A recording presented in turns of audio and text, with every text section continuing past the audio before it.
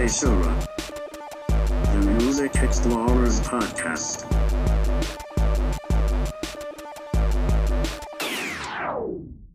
All right, welcome to Seishura, Music Explorers Podcast. As always, I'm Scoop Magoo. I'm Jim Jam. And we have our regular review roundup. We each picked a few albums from the past month or so that interested us, as usual, crossing the gamut of genres, and I think we will have an interesting discussion on all of them. I definitely have some thoughts that I'm looking forward to share. Yeah, any pretext before we dive in? Actually, so I guess if we can just start talking about our albums, because this first one is probably the first time that we've ever reviewed an album of the week, or something that's been an album of the week in the past. Yes, that is very true. So I'm going to start my timer, and we will start talking about Black Country New Road and their, I guess, much anticipated debut for the first time. It was kind of interesting to dive into this release because I guess it was, I don't know, maybe controversial. It seemed like people wrote about it as if they were like a polarizing band, which is weird because I had not heard about them at all until now. I don't think of these people as polarizing either. Yeah, I mean, I read a review on Sputnik, and then the way that Pitchfork presented it, it was as if I think there was at least 2 songs on this release that had come out previously. I think, last year they were supposed to release this album, but then delayed it, a full year. Entirely because of COVID. It was interesting. Some artists waited a few months or a few weeks to release their album, and they just said, "Fuck it, we'll wait till 2021." But yeah, I saw some interesting comments about this album, and listening to it, I see why it was getting a lot of buzz. I mean, personally, if the year ends today, I don't know, it's way too early to say, but if the year ended today, I'd give this some serious thought about being my album of the year. I really love the collection of influences on this. It's art punk, post-punk mostly, with some kind of post-rock influences here and there, especially in the vein of Slint. I was just gonna say, yeah. It's very Slinty. Yeah, but I think to me it's kind of like Slint meets The National meets with some of like the violin flourishes. Kind of gave me some Godspeed-esque post-rock leans. I mean, like it's just because they're one of the more prominent bands that uses violin in their post-rock. But overall, I don't think that they lean that way too hard. But the most interesting incorporation, and it's not in every track, but when it shows up, it's intriguing, is klezmer of all genres. Especially with I think there's sax. I don't know if I think it's just sax. Yeah. There's definitely like some woodwinds going on. Yeah. And it's just it's a really interesting amalgamation. I haven't dived into the lyrics as much. I think that's mainly where people kind of were interested in the persona they put on. But I just thought musically and vocally, this was just such a unique project. But of course, I'm mainly looking forward to what you would think about it, because I, like you said, I'd already picked this as my album of the week at one point, and so clearly, I endorse it. But what did you think? So, I mean, long story short, I'm actually on the same page as you, pretty much. Nice. I really enjoyed it. But I kind of want to unpack it a little bit, just because there's a lot to take in with it. There's just I'm trying to even wrap my mind around where to even start, because like there's a lot of interesting avenues. There's lots of like interesting like points of penetration that you could sort of talk about this, like you could begin to talk about this with even. I guess what I find really interesting is how this band has managed to kind of straddle the line between like, sounding like all of these influences, but also being its own thing. Yeah. It balances it in a very odd way. And usually it's like, it feels like it's so difficult to land this in a way, because like it's either like you're completely your own thing, or you're just kind of knocking off everybody else. But like this just feels genuine, but it's like a genuine homage almost in a way, but it's also itself. I don't know. It's just something that I kept thinking of when I was returning to this today. Because like you said, like we got some klezmer going on. We've got like some slinty type of guitar work and passages going on, but then you've also like the delivery of the vocals like reminded me a lot of like Jamie Stewart actually, like of just like kind of like that haunting, like piercing hauntingness kind of to like the timbre of his voice. I actually wrote down, it says the singer sounds kind of like a British Jamie Stewart. Actually, I could really see that. Yeah. I like it, and even like if you go to a song like Track X, there's a lot of this instrumentation that reminds me of Music for 18 Musicians, actually, just kind of like these Reichian kind of like bursts of notes almost. There's a lot to take in, and I've never I've listened to it twice. I probably should have listened to it maybe a couple more times, but like it every time it's just left me like really interested in just what they're doing here. I don't know if I could really pinpoint at this point in time like where this would show up at the end of the year, but like I mean it's definitely down for consideration. Like this is one of the first albums this year. I mean, and mind you, it's almost March. That's really like actually had me interested. So, I really enjoyed it. I don't really have much else to say. I think I did enjoy that. Like it doesn't feel like it overstays its welcome, as well. Yeah, it's a really really good length. Yeah. Yeah, like you almost wonder whether pushing it back, maybe had them go back into it and sort of, sort of sand down some edges. Yeah, that's a really good point. I can't say whether that's true or not, but I mean it's something interesting to consider. Yeah, it's a good speculation. I mean, certainly, the longer you have to sit with something, you might want to tweak it here and there. Again, I know that they had a couple singles come out earlier that I was not I guess as tuned into the indie blogosphere to have seen the reaction to that, but that's a good thing though. But I think some people indicated that they did change the way that like they did kind of rework the songs a little bit. So I think there's some veracity to what you're saying. It kind of reminds me of not necessarily the music, but like sort of the way that like their career is going at this point. It sort of reminds me of the band HMLTD. Because like they put out like all these singles like earlier last decade, and then kind of I think did an EP, and then finally did an album I think like either last year or the year before, and it was just an odd trajectory because usually it's like you get that debut somewhere like very close to like when you start hearing about them almost. Also, I have this note down that I just find funny because I was kind of thinking music is kind of what I thought Algiers would sound like before I actually listened to Algiers. Interesting.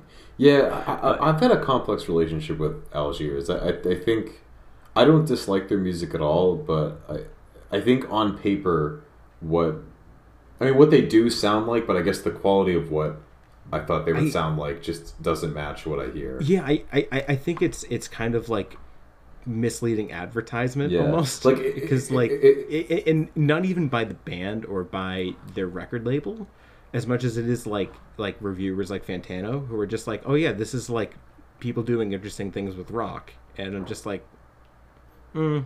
Yeah, like I think of someone like Zeal and Ardor when people said that they combined like metal and like gospel and like spirituals and whatnot, and then I listened to it and go like, wow, they actually did that. I mean, definitely, they're I probably don't like them as much as other people do, but at least what people said they did, they did. I think Algiers always like they kind of do it, but not. I mean, maybe not to the effect that you'd think. Yeah, but no shade thrown here. Yeah, but yeah, to bring it back to this band, this album, I enjoyed this thing. I guess I just don't really have anything like of any real like weight to bring to the table, because they're just it isn't. It's an interesting listen. It's something that I think is I think it warrants repeat listens. It's just I think it's good. So yeah, that's kind of why I wrote down in my notes that it's my front writer for the album of the year, and part of that's just because usually on release day I try to listen to as many albums as I can just to get a feel for it. But I ended up listening to only this album when it was released, just because it was so intrigued by it. It's just an interesting, unique listen. And again, it is kind of early, and I'm not 100% sure where I'll fall with it, but I just keep listening to it, and I'm still interested in it. I like what I'm hearing. It's so weird that there are a lot of different styles that don't really sound like. I mean, it kind of sounds like a disaster on paper, like post-punk with klezmer. It's like, I don't know about that, but I think it works out really well, and again, I'm interested to continue listening to it. Yeah, I feel like this is a great start. What interests me more though is to see where they take this and where they go after this. Oh, because I almost wonder whether some of this has that new band rawness to it, and whether next album they refine this entirely, and it's this pinnacle of what rock music might be in a way for the 21st century. I don't know. It's just there's the future is bright for this band. So yeah, absolutely. And I think especially, again, I was not really into or tuned into the supposed controversy around this band, but it's always interesting to see when a band gets a lot of buzz for good or bad reason. Okay, what happens once you get that album under your system and now you're onto your sophomore project. So I'm also interested. We're talking about another one of those or later on today. Yeah, absolutely. And I think we're at time, and if we're going in alphabetical order, are we talking about? We're talking about Dark Time Sunshine. Yes. I wasn't sure. Is the other one that you recommended? Is that her last name? I thought. Yeah, Emma Luth is her last name. Oh, so spoilers. So I just don't know how to do, because okay. You don't know how to alphabet? Yeah, apparently not, because I legitimately put it in. Apparently E comes before D. If you take anything away from this episode, E comes before D. But one of these things just doesn't belong here. Anyway, we are talking about Dark Time Sunshine and their new album Lore. So Scott, I looked into this band a little bit as I was listening to them. Where did you come up with this? Are you already a fan, or did you just see this on Rate Your Music and you were like, this is a cool album cover? There's a little bit of a few different things. I mean, again, I am trying to keep with my musical resolutions, and I really want to listen to more hip hop. And I noticed early on in the year, I caught myself that I was not really doing a good job of that, and I saw that this was getting a lot of buzz from people in my circles. It's one of those hip hop albums. Whenever a hip hop album has a cover that just doesn't look like a. That's one of the reasons that None Shall Pass by A$AP Rock, drew my attention so much, because you look at it and you're like, that's a hip hop album. It looks like it's such a unique cover. So I decided to check it out, especially because I think it was someone said the beats were almost psychedelic, and I'm like, well, that sounds cool. And so I figured that it might be interesting to listen to. Definitely the fact that Rap Ferreira, who used to be Milo, who was I mean, he's changed his name. Is it Rap Ferreira or is it R.A.P.? Because I don't really know. I always say Rap. I'm not really sure either. I haven't loved a lot of it, because I think he also goes by Scallops Hotel. I kind of lost touch after I Wish My Brother Rob was here. I love that mixtape, but since then I kind of haven't. But anyway, which is the first thing he ever put out. I know that's isn't it? That's an unintentionally mean thing to say. So let's move on. Oh yeah, no, I didn't intend it to be mean. I sometimes one album catches you and the rest of their discography isn't It isn't necessarily bad, but it doesn't have that same energy to But it. it's funny because that's his first project, and he's released a lot of stuff since. So I'm like, yeah, I really like that album, and everything since hasn't been. Yeah. But and then know, Hail Mary. God, what do I always? Mail On. Yeah, like which obviously includes Aesop, and I forget who the other half of it is, but I can't remember at this point in time. But Homeboy Sandman shows up too. Yeah. It's an alt hip hop like fest basically. Yeah, and listening to it, I don't know if I would use the term psychedelic necessarily. I think it was Rate Your Music even said it like it was like neo psychedelia, whatever that's such a weird genre. But looking into this album, the producer of for Dark Time Sunshine, I think his name is like Zavala, if I remember right. I have never heard a bad thing about this guy's production. Mm-hmm. Can't say I really agree. Oh, really? In all you didn't like honesty, it? Well, like no, there's nothing in this album that I'm like, oh, no, this is awful. Like, no, I like it's all good. It's just like everybody's like, oh, this is like some of the best hip hop production ever, and I'm like, I guess. I mean, I guess I just don't know what good hip hop production is. So yeah, I mean, I thought so. I guess just to dive in, I thought I liked this album. I thought the beats were spacey. Like I enjoyed the beats. I don't know if I would label them that highly. I liked. I don't know. I think ultimately it was kind of weird. It's only 45 minutes, but it kind of felt longer than that. To me, at least, it just felt like it. And I think ultimately it's because the beats are they're a little bit slower in pace. They kind of fall in the same lane throughout. I mean, it was intriguing. Definitely getting alt hip hop vibe. When Aesop showed up, it made he fit in perfectly. The beats really are in that lane. They're not something you'd be shocked to hear someone like Aesop rap on, or RAP or Rap Forever or whatever, Homeboy Sandman. Definitely everything fit. I liked it. I don't know. I wish I had more to say about it because I think ultimately, if you like some heady lyrics and if you like some really interesting spacey beats, I mean, I can't say the lyrics hit me. I mean, definitely my favorite verse was Aesop's verse, which is not super. I mean, that's why I keep going back to it, is because I felt like that song and like him, like he just brought a different kind of energy to it, and I think ultimately that's where I landed with this. Is I just wish this was. I wish there was even just one, like not that I want like a trap banger or anything, but like I just want some oomph. Man. Like yeah, it just, like a little more variety. Yeah, like at least one or two songs where the tempo pumped up a little bit, or it was a little bit different. Like while I appreciate how unique the production was for sure, it also kind of was the main downside. Is it got into the same. Yeah.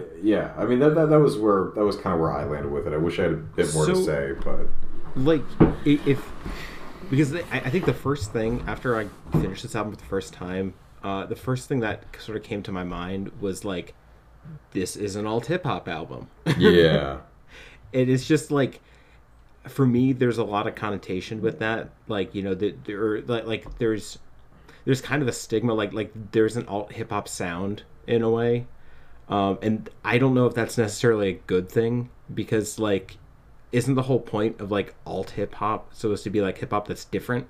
And it's like, yeah, sure, it's different from like, sampling like, old soul records, or like, doing whatever Madlib's doing, but like it just feels kind of derivative, like I'm just talking about like a lot of alt hip hop, and I think that's this like.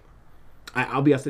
This was not one of my favorite albums. I by no means was I like, this is garbage. It's just like, it just really didn't hit me right. Mostly because like I think I got out of my like alt hip hop phase like at least 5 years ago, if not longer. Yeah. And it's just, I don't know. Like it just like, a lot of this just sounds like it could be on a Doomtree album or like an Atmosphere album. Yeah. And then but I think the bigger thing that kind of brought it down a lot for me was like just the rapping and the lyrics on it, because like, and again, this is just such a symptom of alt hip hop that it's just like it just feels like it's almost like it's trying too hard to be deep almost, and then so like it ends up sort of coming around the other side. So like, you know, you listen to a track like Starscream off this album, and like the verse flow is just like this really like it's not even rapping, and it's not really talking either. It's just like this weird rhythm that's just kind of like you're just saying stuff in line to a rhythm, but you're not really rapping. And then the track Hell Nah, there's a specific lyric where he uses the word flame emoji as a lyric, which I'm just like like, all right, I guess we're living in 2021, so you know, I guess that makes sense, but I cringe with it, frankly.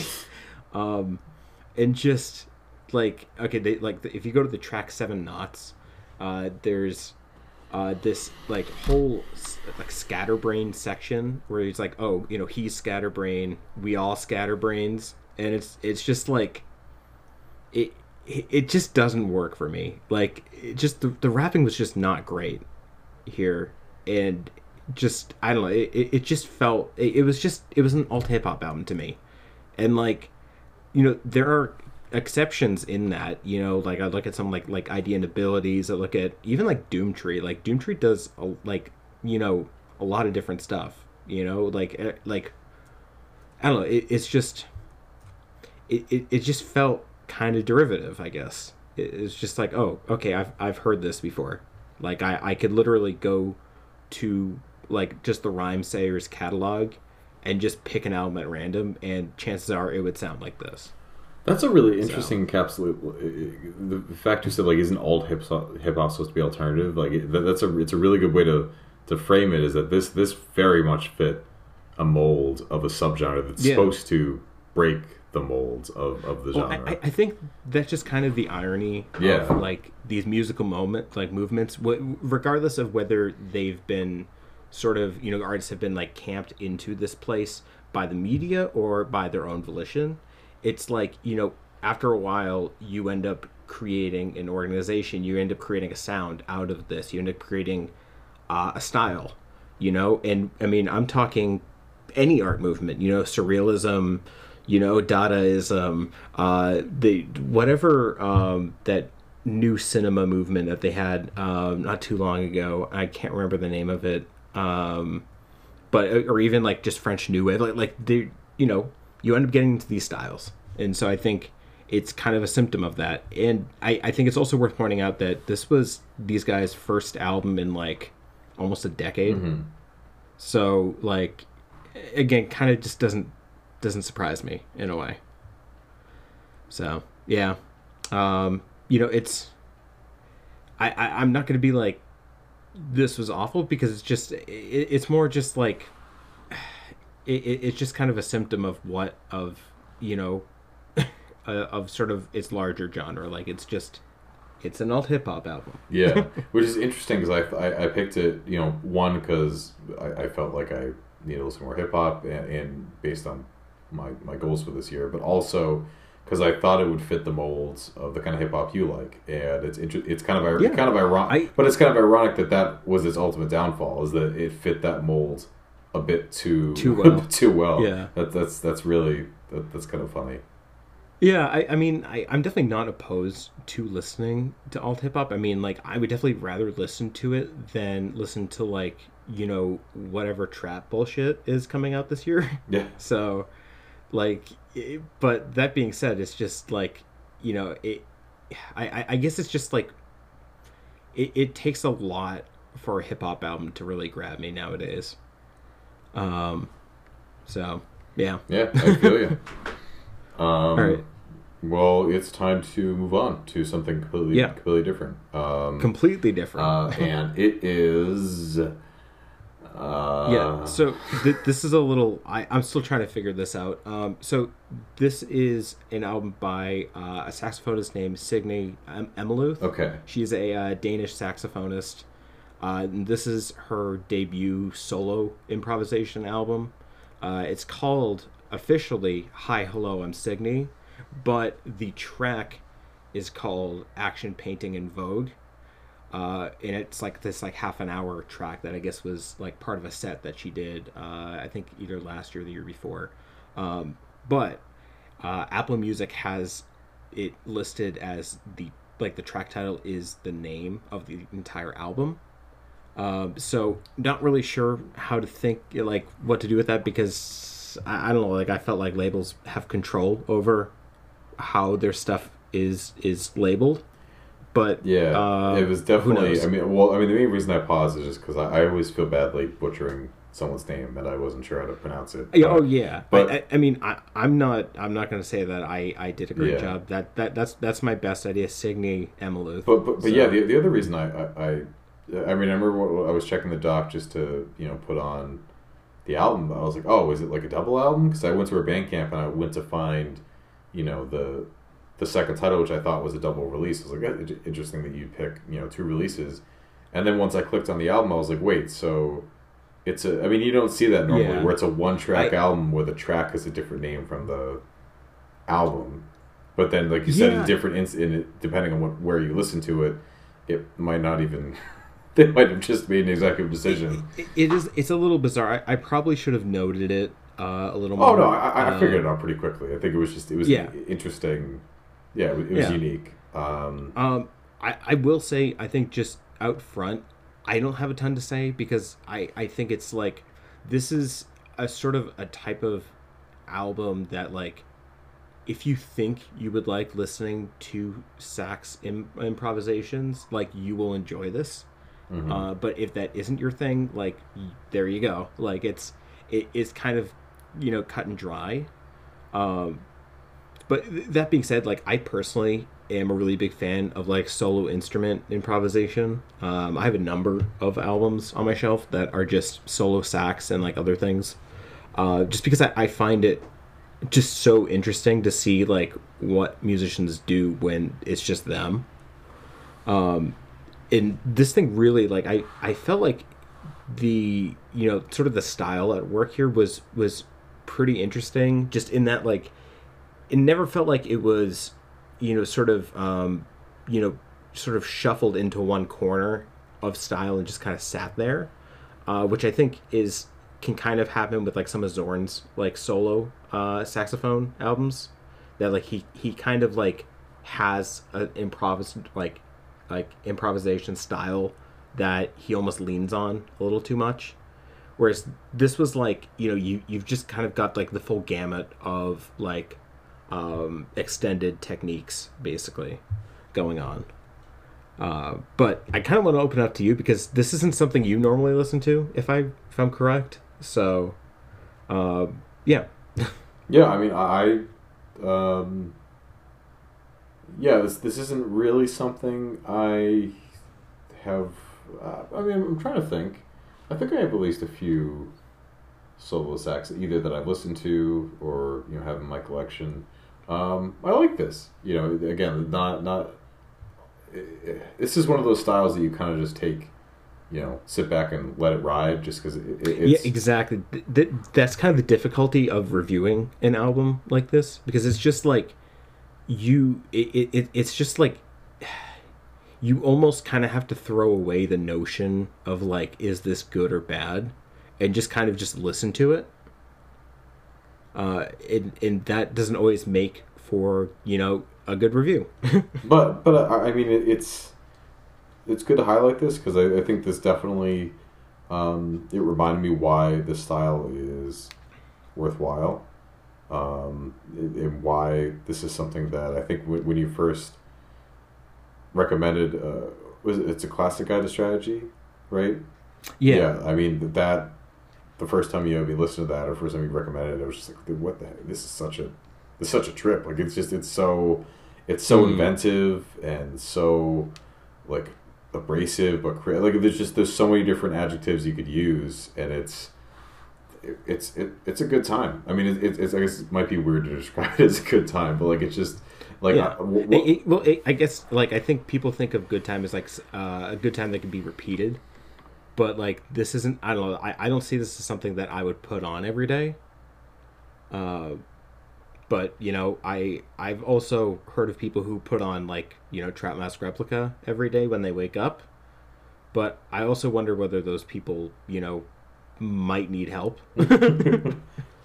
So, yeah, I mean, that's the thing. It's just there's just not a ton to talk about here. You know, you've got, you know, just a lot of sax screeching, and like there's, you know, you get a taste of the language that she's capable of with her instrument. And you know, it's fascinating on one end, but also if you're not like, you know, if you know, like I feel like this is like a very specific album that's just like you need to be in the right mood for this almost. So yeah. Absolutely. But sax has always been one of my favorite instruments in general. So it's definitely like when it comes to like instrument improvisation, like it is probably my favorite of the instruments to listen to, like just improvise completely solo, just because there's just been so much that's been done in the past with regard to like extended techniques, whereas like with trumpet, you know, it's a little more it feels a little more limited just because of the design of the instrument. And you know, with something like guitar, when you just add effects, you know, it just kind of, you can basically get anything out of it, whereas like with this, there's a limited range, but it has a lot of possibilities within that range. Yeah, kind of. Actually, a good example. I have an album from Travis LaPlante, who collaborated with a trumpeter. It's basically just I think it's 4 tracks, you know, 30-40 minutes of different improvisations, different stuff like that, based around sax and trumpet. And definitely, I find the sax more compelling. I feel like there's just, for whatever reason, there's more you can do, or at least the stuff that you can do with it appeals to me more. And I think albums like this show, while again, like you said, it requires a specific mood. I mean, this can satiate that mood really, really effectively. Yeah, I always find these albums really fascinating to listen to.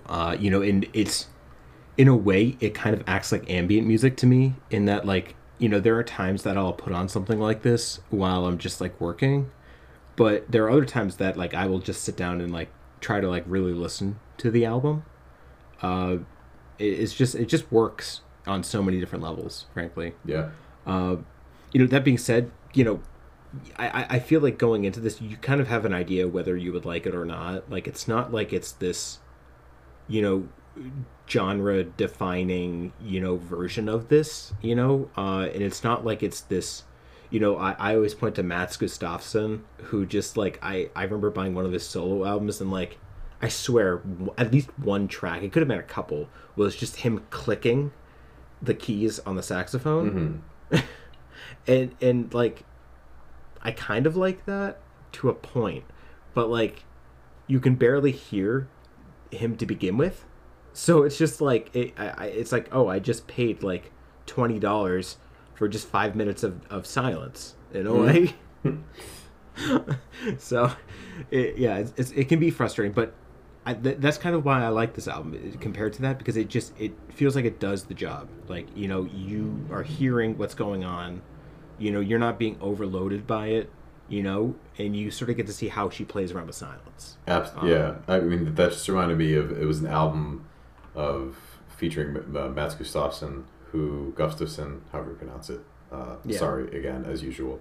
And it was, you know, sax, tuba, and a turntable, which sounded really cool on paper, but it was a lot of, like, it was, you know, like the typical like blowing, like, which is, if it's just, it just sounded like that's a lot of what he does. Yeah. Which is why I've really tried to stay away from his discography and his work. Unfairly, I've never just found an album of his that I've really liked, aside from those Merzbow collaborations that he's done. Is you know, Merzbow, Pondy, and Gustafsson, like the Cuts albums, they're called.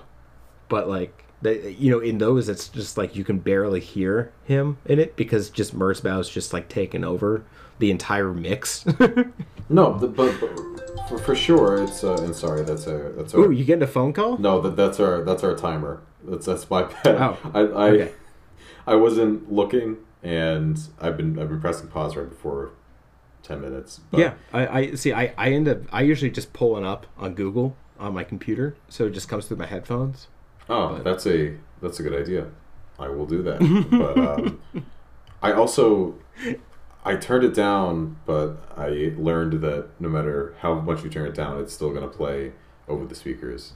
Well, okay, not to get into some tech talk, but sometimes your alarm sound, like the volume of your alarm, the volume of your ringer are actually like different on your iPhone. So interesting.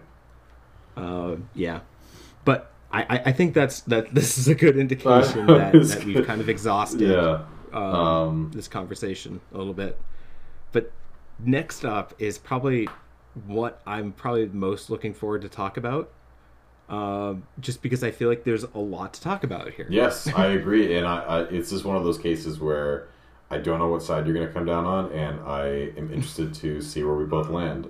This is interested or nervous. Well, I guess it depends where you land. Whether I feel. Yeah. This is Tyrone by Slow Tie. I'm going to say Slow Tie. I say slow tie. Slow tie. I mean, you go and you get some Thai food, right? Oh, so, yes. Like great. Well, no, like you don't get Thai food. Thai food. Like, can you imagine? Which just sounds obscene, frankly. Can you imagine you just like how much you really want to look into it. Can you imagine how much of an American you would sound if you're like, oh, this Thai food is really good. Have you tried the pay tay? But yeah, Slow Tie caught into this. Unfortunately, I caught into him late because he really grabbed attention with his album. Pulling it up just so I get it actually correct. I think it's like Living in Britain is Okay or something. Or Nothing Great About Britain. Okay. And that came out in, I believe it was like towards the end. It was. Excuse me, it came out in the middle of 2019, but I listened to it, I think in early 2020, and I really kicked myself because it was really funny, snarky. I mean, he has such a distinct British accent. Actually, you know what made me listen to it is he did a feature on a Disclosure track. It was him and Amine, which is still the most annoying fucking name in rap. Because I want to say anime, but it's Amine. And like their verses on it were fantastic. So it made me interested in Slow Tie, and he is a really interesting, clever. I mean, I just love that kind of British accent. So yeah, me too. It was interesting how it was kind of like pop rap, a little bit of grime, some trap, but just like very. It was its own thing, but also referenced a lot of different styles that were going on in hip hop, and his vocals and his lyrics are very unique. So I was excited to hear a new album and potentially have it compete for my album of the year list. And I kind of still don't know where I landed entirely. I kind of want you to go first because a few listens through, I'm still a little, I don't know. I am mixed. Yeah. I'm pretty much in the middle, but probably going more towards not a fan. Yeah, unfortunately.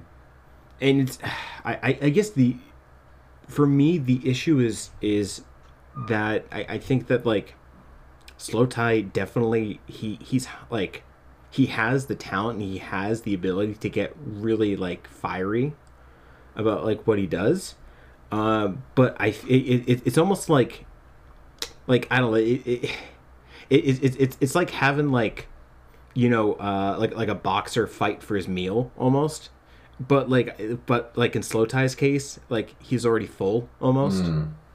Like even like from like the first track, you know, he comes right out of the gates with like this fucking awesome flow, and it's just like and I mean like it stopped me in my tracks when I turned it on, because I was just like, if this is the rest of the album, I would be over the moon. But like not even by the end of this less than 2-minute song, like does he just lose steam entirely and just take on like this kind of like, you know, normie flow and it's just like for me that was kind of the entire album. Like it never felt like any idea that was going on here was fully formed, or at least like it was never played out as far as it could be. Like it just felt like Slowthai would just kind of lose steam and just kind of go on with like this flow, like this other flow that was just like just completely inferior to what he had already had going.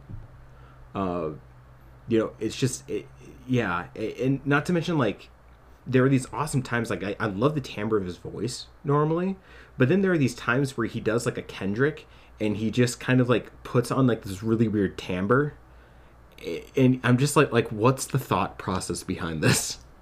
Kind of. It's Why don't you go? I didn't want to cut you off. I thought you might be winding down, but yeah, I pretty much am.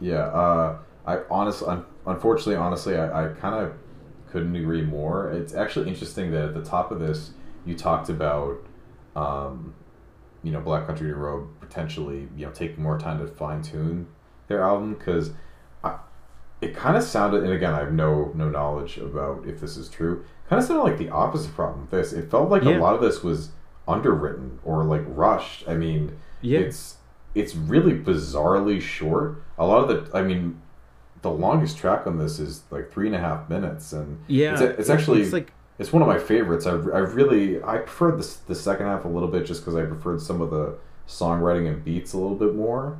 On the first half, Cancelled I thought was the best song, and Cancelled was really good. But it felt more like a Skepta track, because Skepta did the hook and then he did a verse, whereas Slowthai just did one verse. So like by the end of it, I was like, oh, it felt like there needed another Slowthai verse.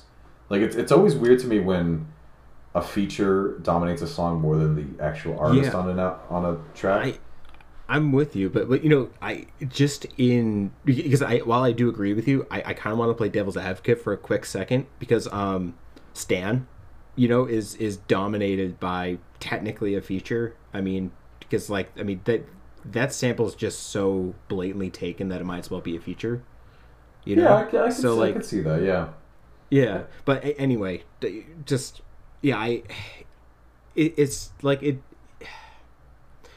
I wanted to like this, and there's a lot to like. It's just not consistent. Yeah, and actually, in that same vein, the other my two favorite tracks were Cancel, which was dominated by Skepta, and then Feel Away, which I thought James Blake, I love that song because I thought James Blake kind of stole it. And I guess the final thing I'll say is this. I didn't notice it at first, but then when I looked at the track list, this is, I guess, technically like a double album, which is weird to say because it's barely as long as like what you'd expect a normal album to be. I noticed it because the first 7 songs are in all caps, and the last 7 songs are all lowercase. But sonically the beats do change up, but like I didn't, and again, I haven't dived super hard into the lyrics, but I didn't get a sense of what, like I think of something like Old by Danny Brown, where it's like they're very, very distinct halves. Yeah, there's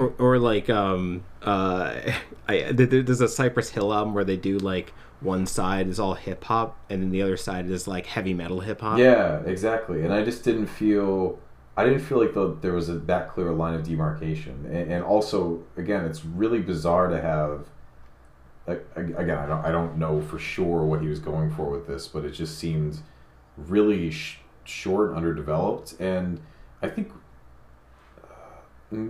this might be I might be putting a little bit too much weight on this, but my least favorite track was actually ADHD, which was the last song. And when the last song is really not good, that's always been my issue with My Beautiful Dark Twisted Fantasy, is the final song is like such an afterthought, and it's so like this album that's praised for being this grandiose, big statement with all this great production. The final song is just very like short and just kind of ends. It just feels like the album comes to a crashing halt. And obviously this isn't on like the same production level or same approach as My Beautiful Dark Twisted Fantasy, but it felt like in a way ADHD kind of encapsulated all my problems with the album, as it was kind of all over the place. The pacing was weird, and then at the end that fiery flow you were talking about comes out, but then the song ends. Like it's Like he like starts rapping, but then suddenly out of nowhere, like just ends. Like it just. Yeah, like dude, like angry British rapping is awesome, and like just angry rapping in general has a lot of awesome power to it. Yeah. And like I get why you wouldn't want to do that for a whole track or a whole album, because it would probably just ruin your throat and also make you seem kind of unstable, maybe. Yeah. But you know, like I would have loved to see a little more more moments like that, because like that final flow was awesome, and like, you know, I was just like, fuck yes, like it like that's the Slowthai I want to get to know, like, you know. Whereas like I don't know, it just felt like at least half of this album was just like these really really lame ass flows, and like the production was never bad, you know, but like, you know, something like Cancelled, like I like it felt like it was more cohesive and kind of like felt like it was all put together, whereas like the rest of them are just, I don't know, it just felt a little fragmenty. Yeah, and again, I don't know if this happened or what happened, but it really did feel like this was rushed. Like there were very few songs of this where it didn't feel like there was a section that either went on too long, like it could have been, you know, cut a little bit, or like it felt like it needed more fleshing out. I mean, again, you know, not to go back to ADHD and harp on it, but you know, it's kind of like ho hum for the first part, and then there's this random phone call sample which doesn't, like, it doesn't fit, or it feels either out of place or it was cut too. I've personally never found a phone call skit sample to work, and I mean I'm talking about freaking Good Kid, Mad City too. So yeah, that's probably some of my least favorite parts of that album. As much as I like that album, the only time it's worked for me is Suicidal Thoughts by Biggie Smalls. Is like such a, that uses like a phone call to such great effect. But in general, it's just it's weird. Yeah, this really is not. This is not where I wanted to end with this album, but I just couldn't. Like after my first listen, I just felt so like, you know, sometimes when you check an album just to see where you are, and you're like, oh my god, I have so much left. I had the opposite issue where like I checked it. Oh, see, this album felt long, even though it was very short. Oh, for me it was like I was hoping that there would at some point it would pick up, but like I checked it, and I think I was on track 7, 8, or 9. I'm like, oh my god, are you kidding me? Like we're almost done, because that's kind of when I realized like, we're in danger, because I realized that there isn't much music left to listen to, and everything so far has not really left much of an impact on me. So it's like, this is not good. See, part of me wonders, like, I think similar to, you know, Dark Time Sunshine, that like whether this is almost more of a product of sort of the general like hip hop zeitgeist than it is like specifically Slowthai almost.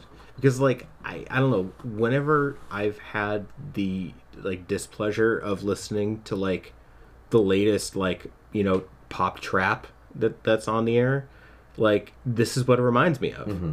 Like it sounds a lot like this. It just sounds kind of rushed, and just like there's no effort put into it. Yeah, absolutely. And hopefully this is just kind of a soft, you know, like the typical sophomore slump, a little bit of a. I would love to see him get just like really angry and just put out another album, like, or just like even like a mixtape. Like I don't know, like I don't know about you, but like I feel like mixtapes are so much more raw, and I feel like that can be like a double-edged sword. But I think it might work in Slowthai's favor in a way, to just fucking let loose a few bars for just like, you know, a 20-minute mixtape. Yeah, because if I had to, you know, gun to my head, had to label what the issue was, it felt like he was trying to be like conceptual with this album, and just it did not work out. Yeah. So like really just another album of, you know, relatively straightforward beats and him just going at it. I think that's his lane, and there's nothing wrong with that. I mean, it would be like if Action Bronson tried to write like a concept rap album. He just like, that's just not what he does. Like he just has a gruff, you know, boom bap lyrics over you know, straightforward production. I guess it's just funny because like Slowthai, I think, is probably known for his like, you know, like political statements and like, you know, sort of his lyricism in a way. And I honestly didn't really pay attention to that because it just, I mean, no, you know, I think in a lot of cases, like it slaps you in the face and not always in the best way, but this was just like, I felt like it wasn't really like stirring anything either way. Yeah, I didn't, again, I didn't dive into the lyrics as much as I usually only do that with hip hop albums that I like really, really like. You know, if I don't want to listen to, like, if the beats don't grab me and if just musically it doesn't grab me, I don't want to put in the effort to dive into the lyrics. I'm with you. Yeah, I mean, I couldn't really tell, is this supposed to be political? Is this supposed to be personal? Like, just what I was getting was like, I don't know, is this about his life? And again, a lot of the songs were so short that it was hard to tell with any, like, what I think the perfect rap lyricism is,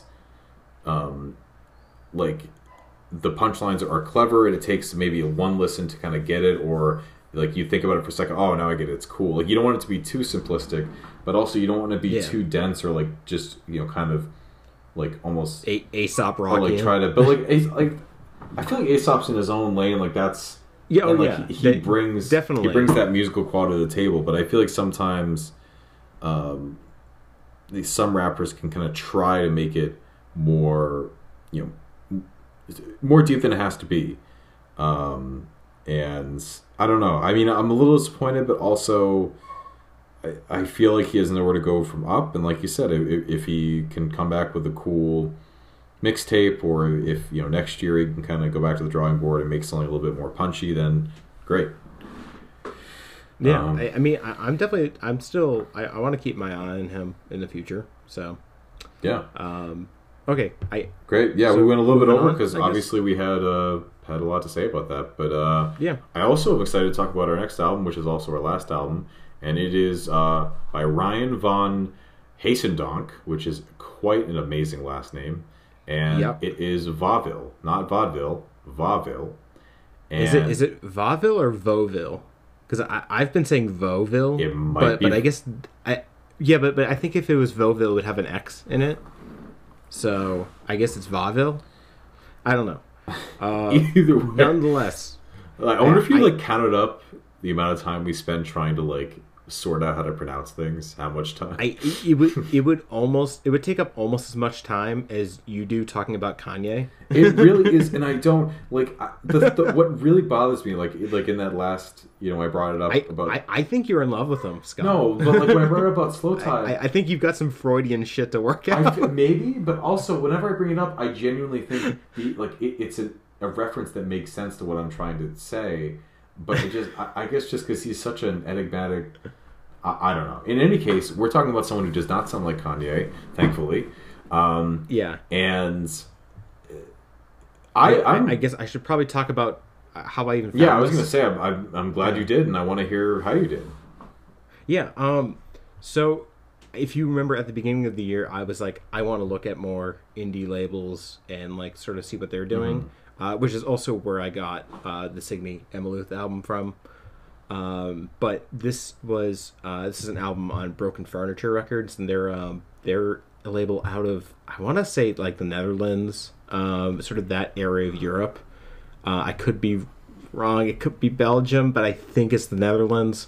But I've known them for putting out this collaboration that Merzbau's done with Gareth Davis. That he did. They did a sequel to one of the albums last year called Broken Landscapes. But they do a lot of like just experimental, you know, stuff. And this was just like the way this thing was described, that it was just like based around field recordings and things like that, really interested me. And listening to, I think, one of the singles from it, which I think was the first track, or like you know, like that sort of like that sample that they put on Bandcamp before the rest of the album unlocks. It just sounded really interesting, and so I didn't really know what to expect from it for the most part, but it really pays off.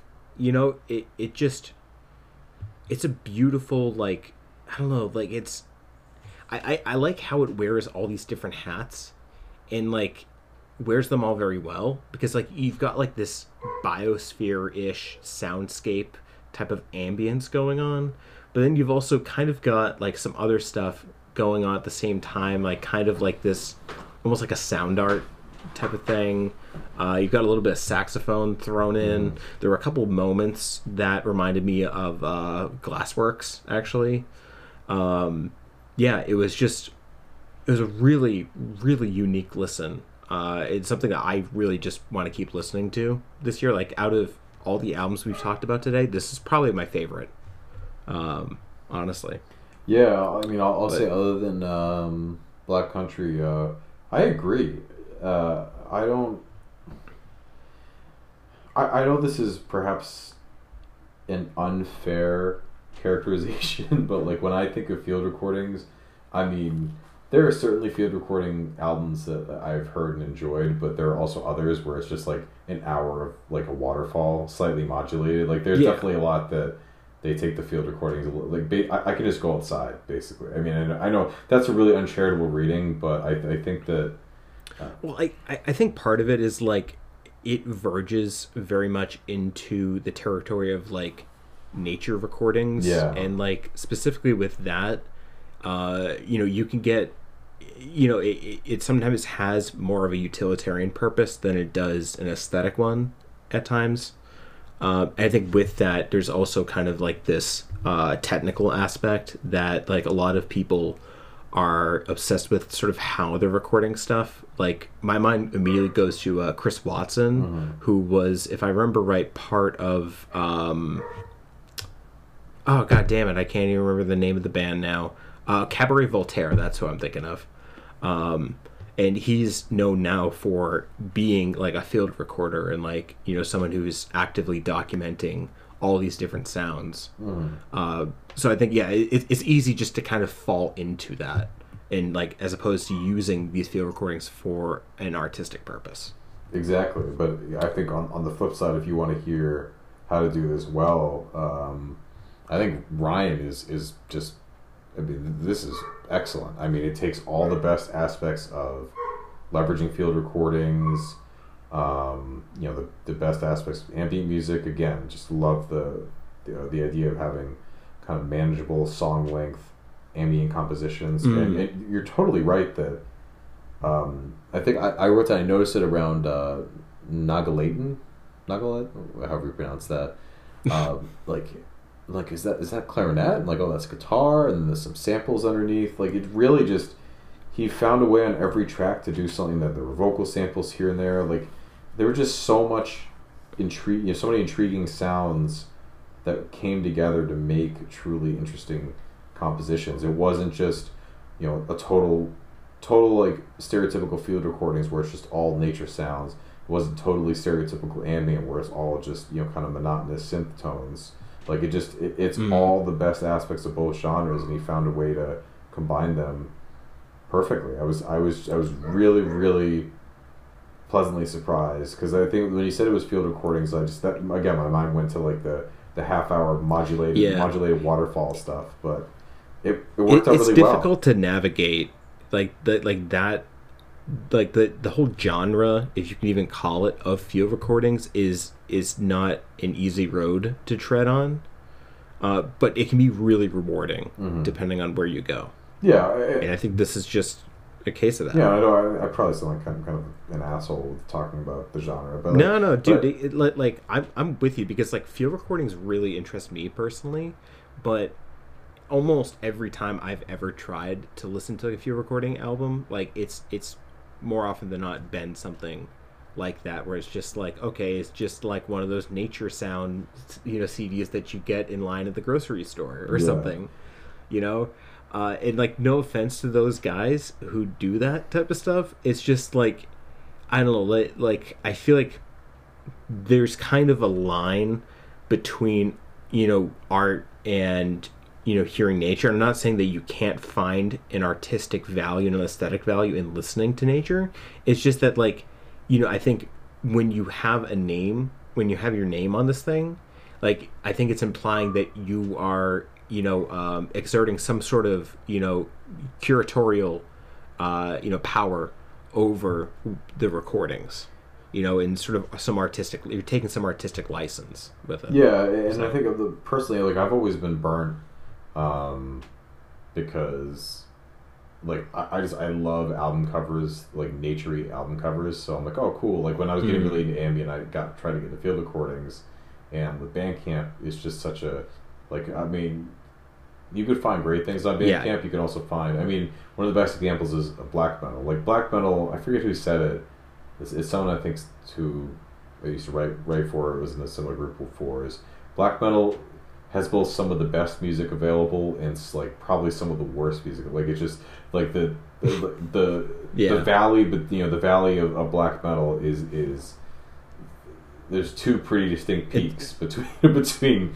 It's like harsh noise too. It's just like there's some really good harsh noise out there, but then there's some that is just like really lazy. Yeah, I mean it's just and I think that this is a great example again of just both ambient field recordings just done really, really well. I'm really glad you found this. I was really blown away. I mean, I thought I would think this was good. Maybe I was worried that this thing wasn't even going to be available on iTunes or like even in full on Bandcamp, because there are some labels that will do that, which little editorial moment, that's fucking stupid, and I hate when they do it. It's so frustrating to me, and I just don't understand how anybody in this day and age thinks it's a good idea.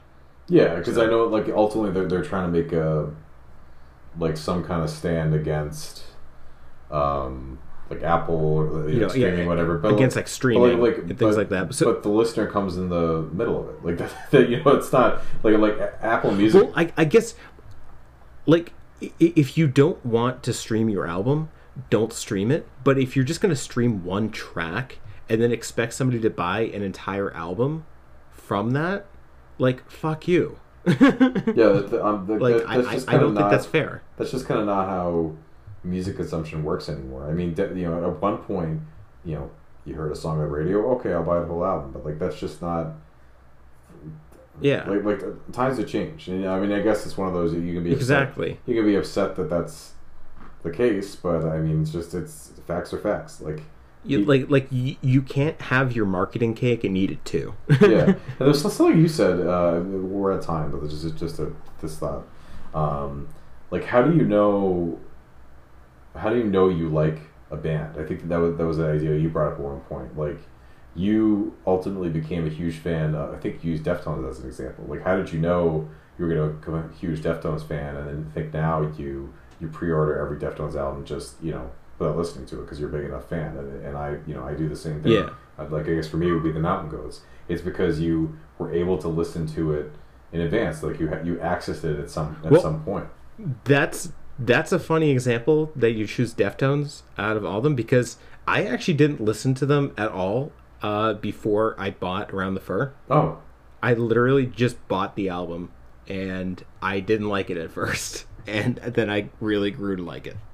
Interesting. Well, I goofed myself on that.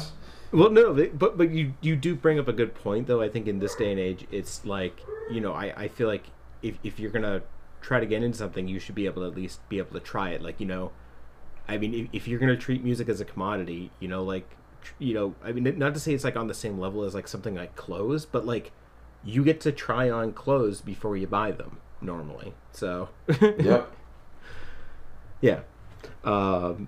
Okay, well, that's all I have. I think just Vaudeville is just such a beautiful album.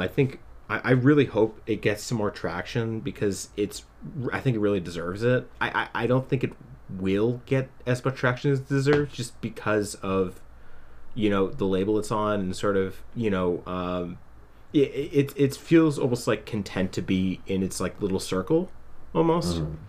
But I would love people to just take a listen to this thing, because it deserves it. Absolutely. And with that, all right. I believe we are on Albums of the Week. So yes. why don't you share your album of the week?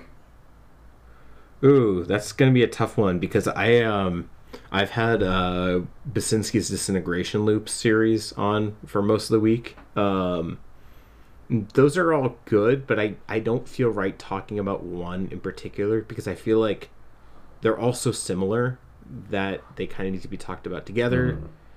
And I just don't really want that to be my album of the week.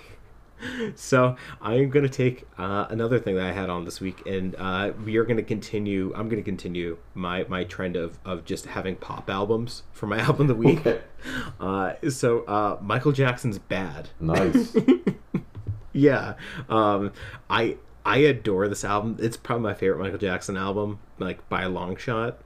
My parents always disagree with me on this point for some reason, because I mean I think it's just like, you know, they grew up with Thriller kind of, and they just kind of viewed Bad as like the beginning of the end for him, which I mean fair enough, but there are some awesome tracks on this thing. I mean the Way You Make Me Feel, Man in the Mirror, Bad, Smooth Criminal, Leave Me Alone.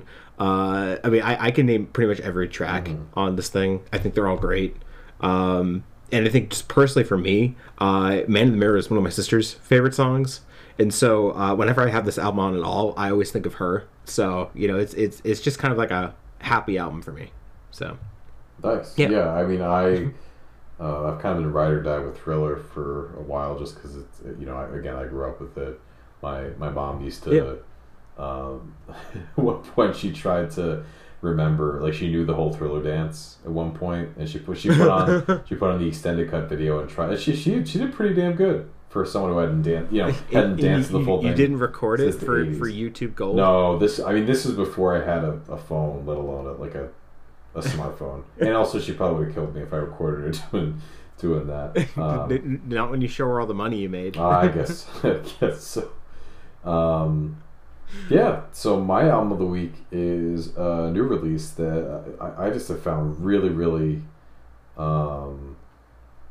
just really transfixing. I mean, it's a gorgeous, gorgeous guitar-driven album that I just kept playing again and again since it came out. It's excellent, and it is Yasmin Williams.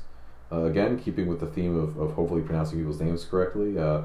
Urban Driftwood, which is such a, I believe she's based in, I think, Chicago or the Chicago area. Let me just quickly check my doc while I'm talking.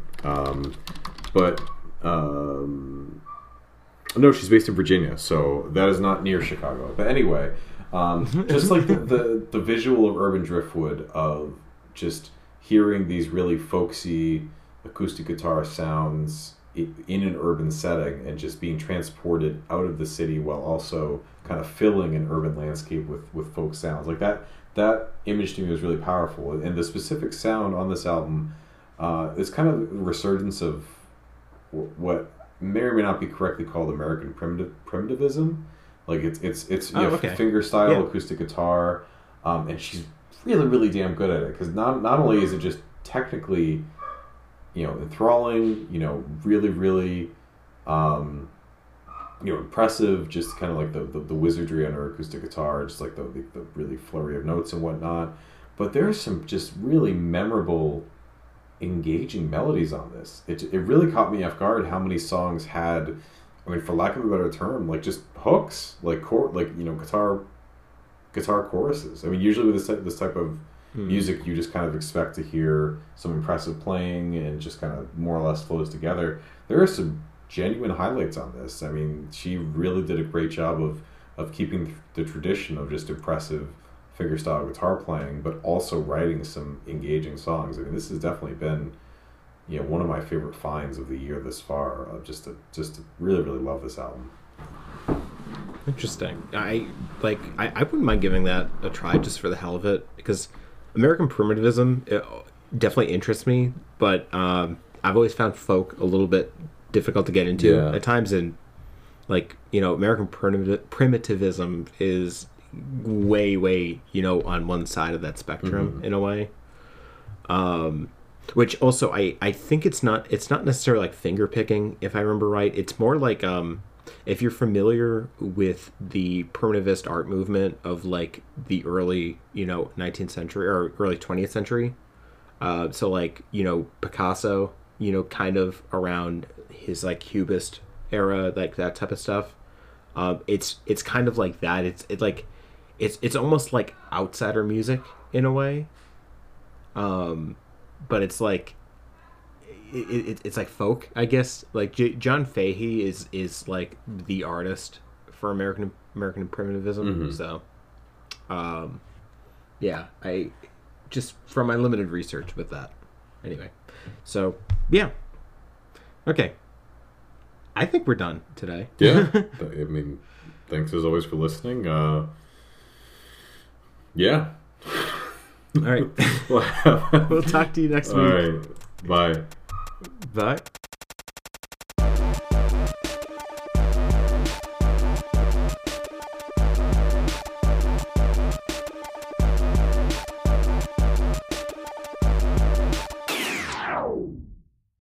Thanks for listening, guys. And if you're interested, if you want to hear more, just, listen to us on iTunes, Apple Podcasts, Android Podcasts, anywhere you can get a podcast, basically.